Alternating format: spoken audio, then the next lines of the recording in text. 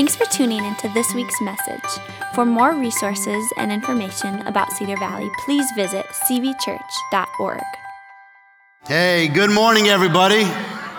So nice to see you. Please help me welcome my friend Allison to the platform this morning. This is my buddy, Allison Warren, and her and I work together at the City of Bloomington for the Bloomington Core Planning Team. That's where we met a year ago. Yep. And when we met, we realized quickly that we shared some passions together. So, without further ado, Allison, give us a minute of your world, things you're passionate about, things you love. Introduce yourself to the church and whoever's with you today. Absolutely. I'm Allison Warren. I am the recreation manager for the City of Bloomington, but not just that. I have grown up here in Bloomington my entire life with my family, went off to college and came back and couldn't leave Bloomington. It's my home, and so now I have my husband Austin here with me and our 3 children, Crosby, Monroe, and Steele, ages 5, 3, and 1. So we're busy with that. That's our passion, is spending time here in our community, building up things for people to do, have fun out there, and really just spend time with others and enjoy our passions with everyone else. That's awesome. So there's a few things about being the recreation director that are much bigger than we may realize. So, how many parks do we have in our city? What places of recreation do we have that you oversee? Just kind of give us a few Bloomington facts when it comes to recreation. So you'd think this would be hard for me, but it's very easy. So this is something I talk about often with people, that we have 97 parks here in Bloomington, if you can believe that. And we have, our city is over a third parkland, which is amazing for being an inner city ring here in Bloomington. And so we're super proud of that. We have our Bloomington Family Aquatic Center, we have Bush Lake Beach, we have the Bloomington Ice Garden, the Bloomington Center for the Arts, Dwan Golf Course, Highland Golf Course. I could go on and on and on. There's something for everyone. Would you name here. all 97 parks for us? I could try. I think I could do it. I'm sure you could. Only in order from one side to the other, not alphabetical. Yeah. But so this is Allison. When we met, this is exactly what Allison was talking about, because everything Bloomington flows right out of her. It does. Okay, so help us as a church understand something. You, because you're out in the city every single day, you see things that people don't see. What would you say are some things that you see that a church in the east side of Bloomington should definitely know in terms of maybe needs or maybe things that people are just unaware of that would be shocking for someone to know? So again, I am a great salesperson for Bloomington. You may ask one of our friends, I might be a little too obsessed with Bloomington, but if you didn't know, all summer long, we have free entertainment in the park every single day of the week. Monday through Sunday, there's something for anyone to do, so I like to brag about that. But as far as needs go, we really need staff and volunteers and people to help and get engaged, because we can't do it alone. We're here to provide programming and fun and entertainment for all and recreation and those opportunities, but I, as much as I would love to do it alone, can't. Yeah. So there's that, as well as just the need for indoor space and space for people to gather and just that opportunity. Bloomington's the 4th biggest city here in Minnesota, but we don't have a lot of indoor recreation space. So that's a need too that maybe not everyone knows about. But really just that place for gathering and that opportunity and those people that make that connection is what we're looking for. So one of the 97 parks that Bloomington has is Cedar Crest Park, which is our property that for years now has been a partnership with the city of Bloomington, Cedar Crest Park. And one of the things that we've noticed over the course of at least the time that I've been here is that there's a lot of people within our neighborhood. First of all, we have the only splash park in all of Bloomington. Yep. And so it's a hot spot when it's very hot, right? And so people come within the city to our splash park. And so there are days when it's hot where there are hundreds of kids and families right outside our doors. And so knowing that and knowing her passion, we thought, we've got to do something. So we've partnered together with the city of Bloomington this summer, and that's why you see this barbecue grill here, because this barbecue grill this summer will serve as an opportunity for us to take care of our neighbors. We want to be good neighbors. We want to love on our community. So every Thursday, starting June 16th, I believe, if that's a Thursday, 12 Thursdays in a row, we will be serving a meal, hot dog, chips, popsicle, and drink every Thursday from 11:45 until 1 p.m. for everybody who is at the park, at the Splash Park, every Thursday as just a gift. We want to be good neighbors, right? And we're going to work together The city of Bloomington has helped us put together our banners. They're covering most of the costs with some of those things. We're working together with maybe games and things for families to do. And we wanted to kind of highlight that, right? Because partnership is important to you. It's super important. Like I said, we can't do it alone. So these partnerships are things we look for to continue to provide these things to the community and reach more people just like you. That's right. So we realized that our passions kind of intersected when it came to the people of Bloomington. And I've told her, and now she can see for herself, that we have a wonderful church body. We have a very generous church body, many of which have grown up right here in Bloomington. Some of them even say that they used to hear the roars when there were touchdowns when the Minnesota Vikings were playing just a few... At Met Stadium. Not even a mile away. They remember the roars of the touchdowns there. So what a privilege it's been for us to have Allison Warren with us this morning from the city of Bloomington. Thank you so much. Thank you so much. Thank you so much. It's been great to have you and your husband, and all of her children are currently checked in our kids' programming, which is awesome. And really, that's what we're all about, right? We're about partnering with our city and doing anything we can to make an impact on those who we share a community with. Hey, let me take a moment this morning and welcome those who are watching online. What a joy to share in this experience with you wherever you are today. Thank you for being a part of this experience, and a welcome to everybody here today. What a joy to be in the house with you. I asked Nick about the jersey he was wearing today because there's a great debate out there with who is the greatest of all time, right? Michael Jordan or Charles Barkley. And I asked him, where did you get that jersey? He's my favorite NBA player. Somebody gifted that jersey to him when he was announced youth pastor at our church. So I just thought, hey, that's a nice gift. If you're wondering, what should I do for Nick? Let's keep the jersey theme going. There's a big thing on his jersey that says XL. I'm assuming that's his size. So let's take care of our youth pastor in that way. So our teaching series, we're now in week number 5 in our series of the book of Luke. And today's title is The GOAT, the greatest of all time. That's really the theme of today's message. And I get it.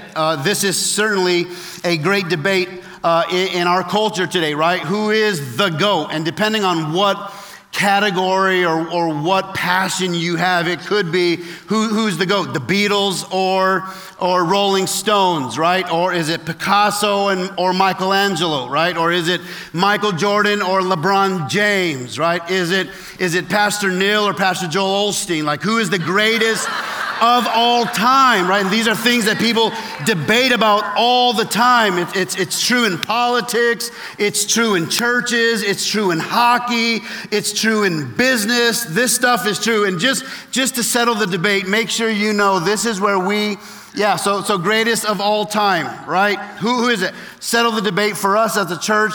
We all agree together that it is certainly Michael Jordan, right? We just want to make sure that we know that. But thinking about the greatest of all time, here's what culture says. Culture says that power or greatness is at the top. That's what culture says. And listen, it is fabricated in everyday life. Like, it's on billboards, it's on advertisements, it's woven into promotions. Like culture has taught us, and it's kind of innate in every one of us, to desire to be the greatest, to desire to be better than somebody else, right? It's the great debate that happens in life all the time. And listen, and I just need to be honest with you, like, this has also been something that I struggled with. Like, it's easy for someone in my role to look at others in my field and maybe play a little bit of the comparison game. Like, what are they doing? Like, what have they accomplished? Where are they doing it? And are they doing it better? And to try to keep my heart in check, right? To just stay focused on what it is that God has called me to do. Like, what has God put before me? And what do I need to be faithful to? And how can I just maximize the things that God has given to me?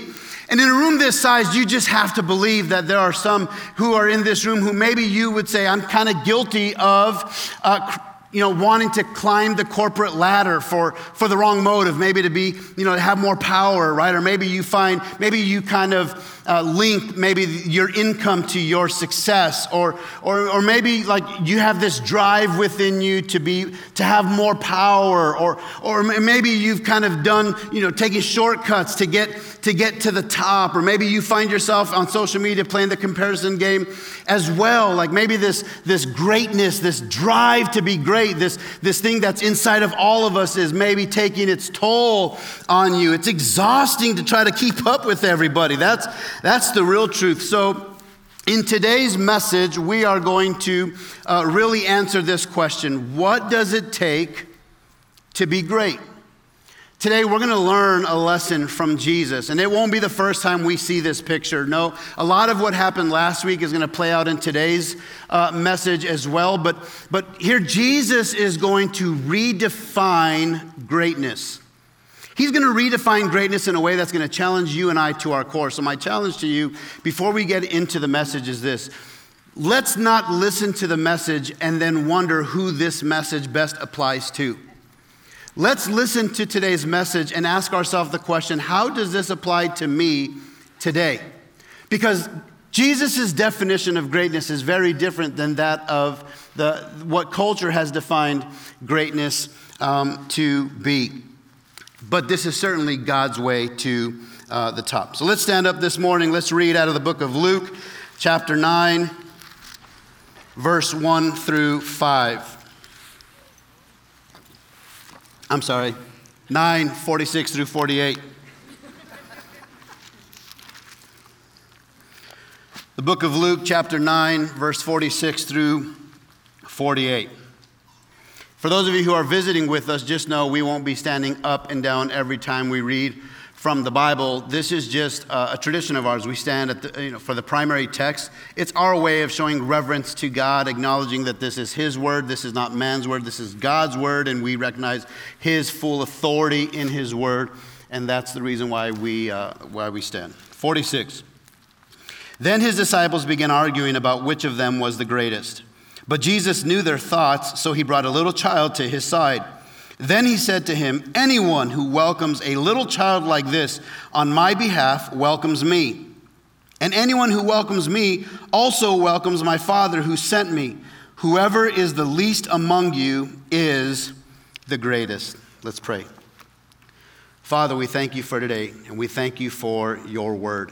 We thank you for what we've already experienced in your presence. There's no question that you have already begun to work in each and every one of us. And this subject today really matters to you.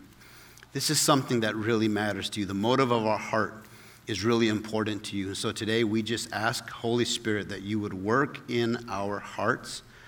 Do something in us, God, that we desperately need. Maybe surface some issues in our lives that maybe we have lost sight of or forgotten of, or maybe we're aware of it and we wrestle with these things every single day. But God, we do open our hearts wide open to you. We open our eyes wide open to you, our ears wide open to you. We want to hear clearly your voice. Lord, we just pray you would rid distraction from us so that we can focus in on what it is you're saying to us. Let this word fall on good soil today. And Lord, may our response be honoring to you. In Jesus' name we pray it together. Everybody said, Amen. You may be seated. Like I said, this is week number 5 in our Luke series. Last week was week number 4, and we went through the story of the Pharisees and the sinful woman, and in that we were challenged. I just remember feeling the challenge when the question was put on the teaching screen, like, what if that woman walked into this church? And I just remember thinking, like, I'm so glad our pastor has the courage to do those things, to challenge us to our core, because we are forced to wrestle with it first individually and then to wrestle through those things as a church. And I just think that we are going to see some of those same things, some of those same questions, some of those same feelings that we had last week, I think are going to surface yet again.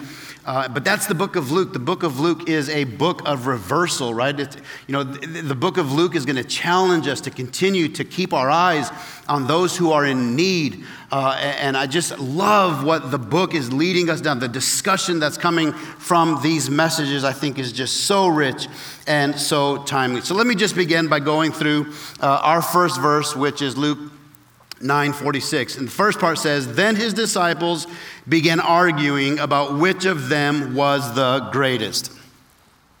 And I just had to pause for a moment. And by the way, in another translation, the Message translation, rather than saying which of them was the greatest, it says which of them was most famous. And I just had to think, and here's the question that I asked. I asked, what happened? Let's just Just a few chapters ago, and it's not like 5 days ago, maybe a year or so ago, but let me just remind you of some of these things. Okay, so chapter 5, here we see Peter on the boat with Jesus. You'll remember the story when Jesus tells Peter to put down his nets, remember, and then commands every fish in the lake to get in that net, and the nets were so full, they began to bust. The boats about sank, so they called in other boats, and they shared the fish with everybody. You remember the story? Do you remember Peter's reaction when he was just awestruck? He could not believe what Jesus had just done. And his response was, I am a sinner. I cannot even be near you. I mean, absolutely humbled, right? After chapter 5, you see where this man has a child who is possessed, and they bring this person to the disciples, and the disciples are unable to cast the demons out of the child. Do you remember this story? And Jesus is frustrated, like, why can't you do this? They failed. And then we have this great miracle of Jesus just preparing this amazing banquet, right? Feeding 5,000 men, so maybe with families and children, we're at 15 to 20,000 people, and they're all hungry, and they're following Jesus everywhere, and the disciples are telling Jesus, let's get away from these people, and Jesus says, no, let's turn this into a banquet. Remember, he gets the 5 loaves, the 2 fish, and he begins to pull it apart, and now they're sitting in groups of 50. This amazing feast breaks out, right? These faithless disciples, right? Jesus kind of shows them up and makes a meal for everybody, right? This great miracle happens. And then we read about the storm. Remember the scary storm when it was lightning and water came into the boat and Jesus is down on the bottom sleeping. You remember the story? And the disciples run to Jesus in fear of the storm, and they wake him up and they tell Jesus, please tell this storm to stop. Please tell this storm to stop. And Jesus wakes up and he actually tells the storm to stop, and the storm stops, and they're in awe yet again. Okay, so these are the same people. These are the same people who did this. They actually forgot where they came from. They're arguing about who's the greatest. And they just have this record of like failing, yet they're arguing about who's the greatest. Maybe they're arguing about who's the greatest because Jesus has now kind of predicted his death. And so maybe they think when he goes, who takes his place? Maybe one of us. Maybe when Jesus pulls Peter, James, and John aside, maybe they think Jesus has this ranking system. And so maybe they're wondering who's number one. So they're arguing about who is the greatest, and they forgot where they came from. And we're singing this morning that song, there is joy, joy, joy, joy, joy, right? But there's a verse in there, and here's where we get all messed up. The verse says, we were the beggars, now we're royalty. And that's like exactly what happens. We were the beggars, and now we're royalty. You're not royalty because you're the king. You're royalty because you're son of the king. And Jesus is flustered because he's like, wait a second, you're arguing about who's the greatest. Don't forget where you came from. Man, it's so easy for us to do this, like in the church. You used to be something, but you weren't this. And now you've been in this thing so long that if that woman actually did walk into the church, you might have this notion of like, what is she doing here?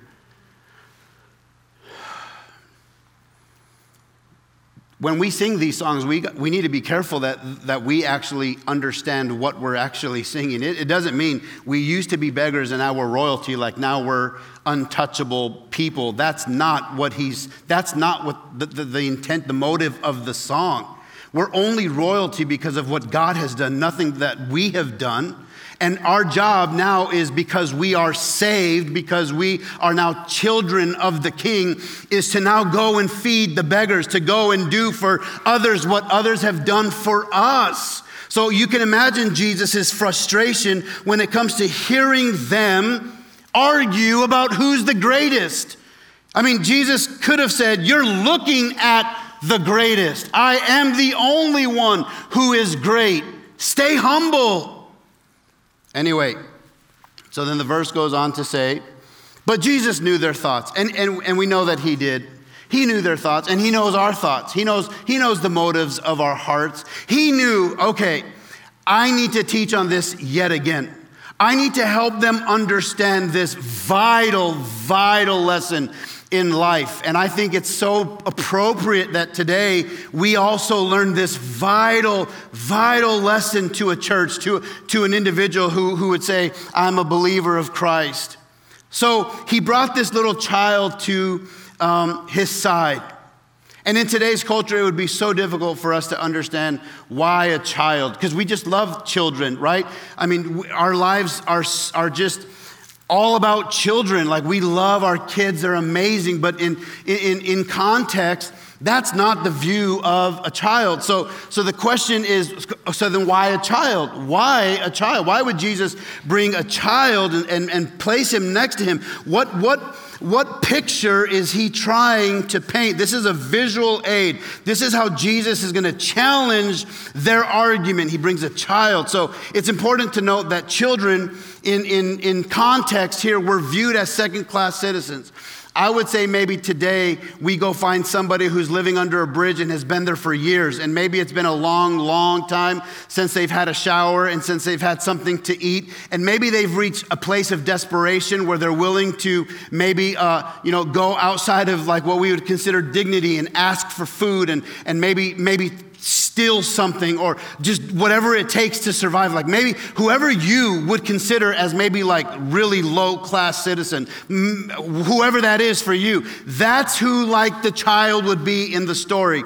And it's amazing to me because in worship I had this thought of like, wow, just last week, just a few days ago, Jesus had the same picture, but it was Jesus and a sinful woman. Now it's Jesus and a child, but it's the same view of both. So now Jesus has this child, and he goes on to say this to the disciples. Anyone who welcomes a little child like this on my behalf welcomes me. That word welcomes, depending on what translation you read, can be welcomes or accepts or serves. So Jesus last week said, anyone who welcomes a woman like this welcomes me. Today's story is anyone who welcomes a child like this serves me. Like if you can do for them what you would do for me, then that's greatness to me. It's easy for anybody to serve the higher rank. The challenge is, can you serve the lower rank? The challenge is, can you get down to like ground level, to the hurting, the broken, the hungry, the needy, the naked, the sinful, the second class, and can you do for them what you would do for Jesus? Because we can all put on our best for Jesus. We can all say the right things. We all know the Christian language. We all know how to sing and raise our hands and look like it's all going on. We can all do that. But I'm not sure we can all go down to the lowest level where those people are, whoever those people are in your mind, and serve them the way you would serve Jesus. And then he goes on to say, and anyone who welcomes me also welcomes my Father who sent me. So he like ties a string from the child through himself to the Father. And he's painting this picture right before the disciples. But the punchline comes at the end of this little object lesson when he says, whoever is the least among you is actually the greatest. What is Jesus, what is he really saying here? What is the bullseye of the object lesson? What is he really trying to say? What he's really trying to say is your care for others is a measure of your greatness. See, it's an upside-down kingdom. If you're thinking what is culture's greatness kingdom look like, it will really skew what God's kingdom looks like. It's an upside-down kingdom. He says things like the first will be last and the last will be first. What is he really saying here? Question for you, and this will help you measure your own greatness. Have you expressed your care for others lately, especially the helpless, the needy, the poor, those who can't repay you? Because your honest answer to that question will give you a good idea of your real greatness.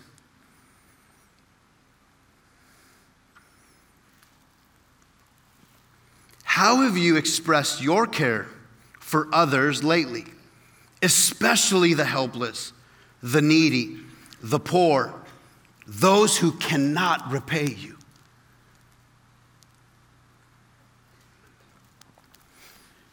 In the book of Philippians chapter 5, you can go there. I don't have this on the screen, but I plan to read this to you. Towards the end of the Bible, Ephesians, Philippians, Colossians, Philippians chapter 5.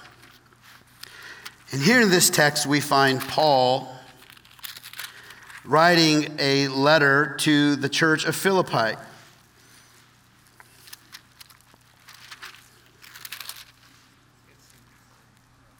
I'm sorry, it's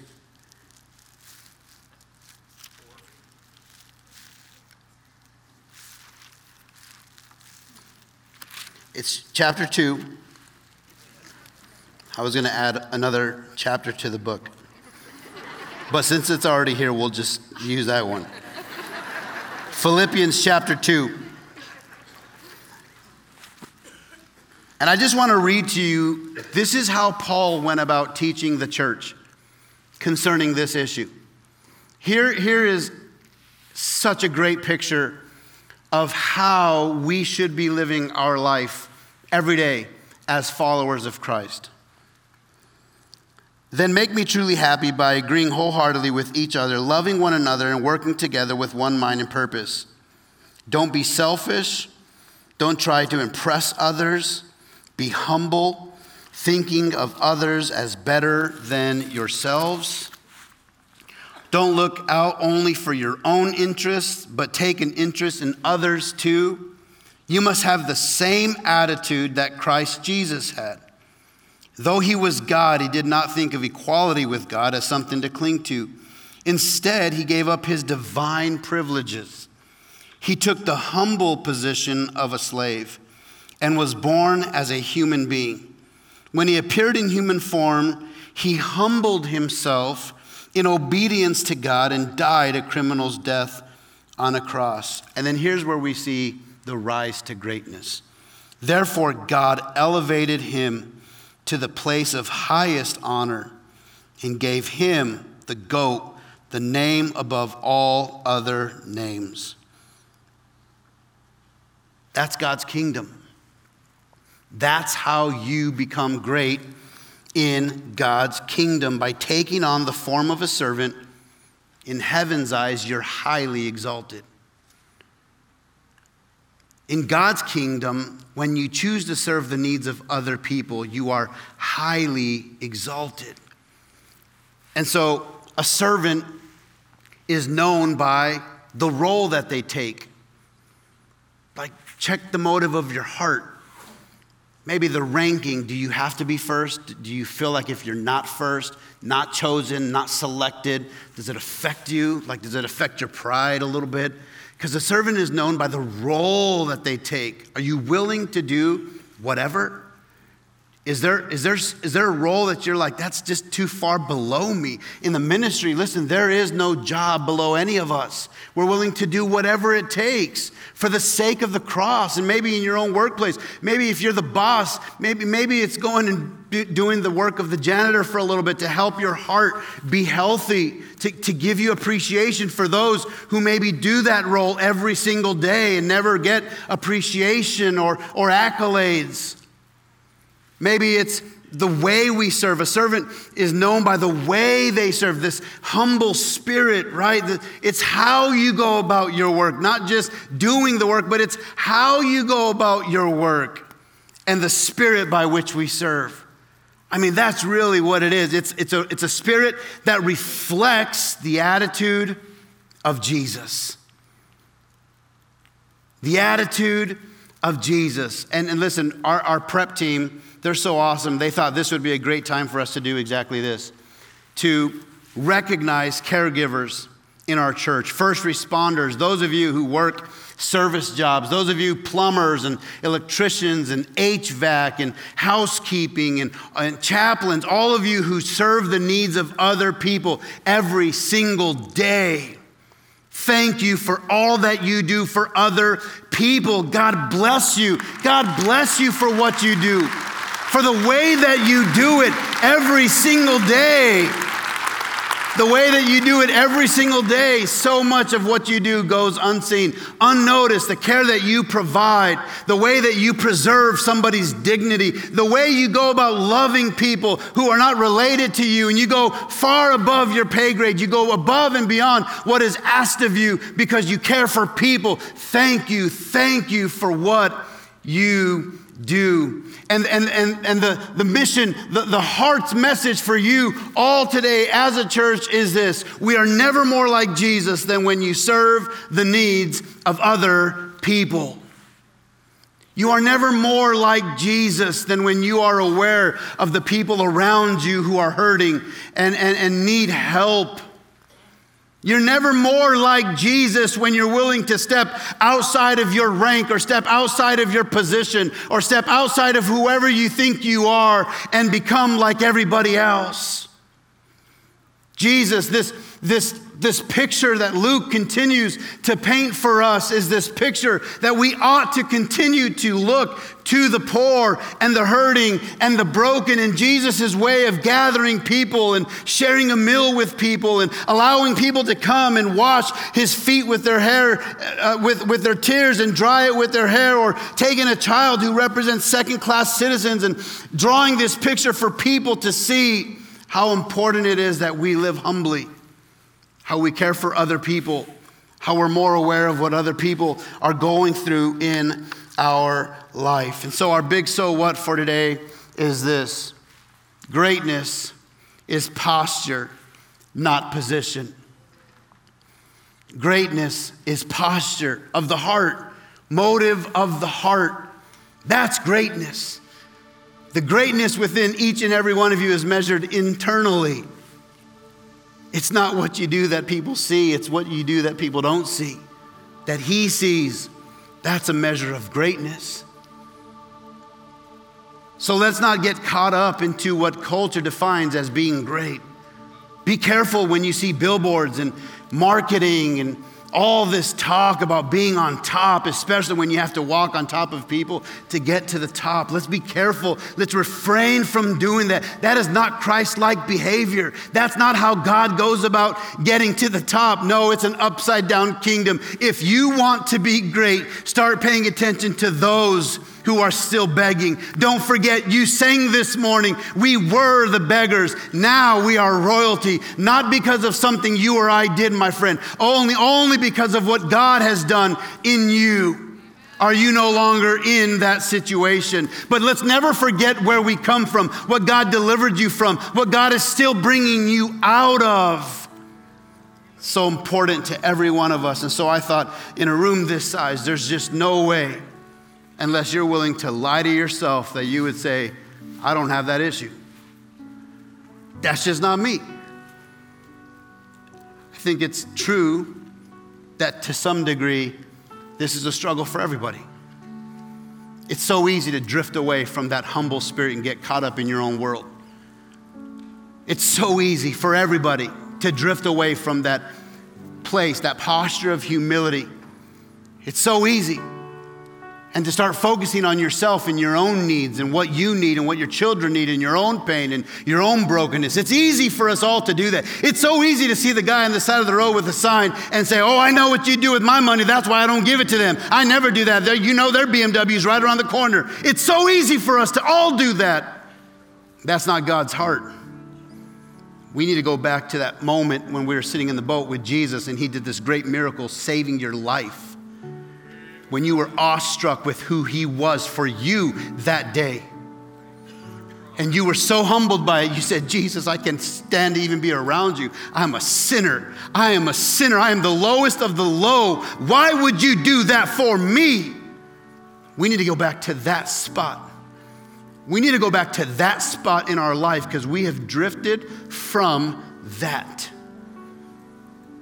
And so we're going to do a corporate confession. If you'd like to participate, I've written a corporate confession that we will all confess together because I think it's for everybody.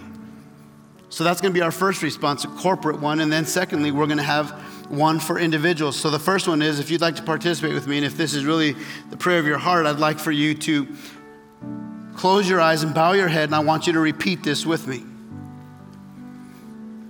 Heavenly Father, holy God, creator of the heavens and the earth, thank you for Jesus, our Savior and our Lord. Today we acknowledge our sin and confess that we too have drifted away from the posture of a humble servant. We have often lost the heart to care for the poor, the broken, the hurting, and the lost.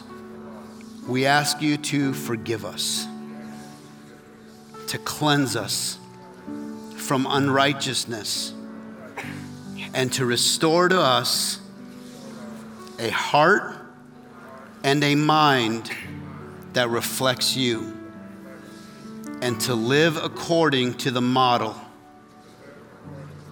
that Jesus showed for us.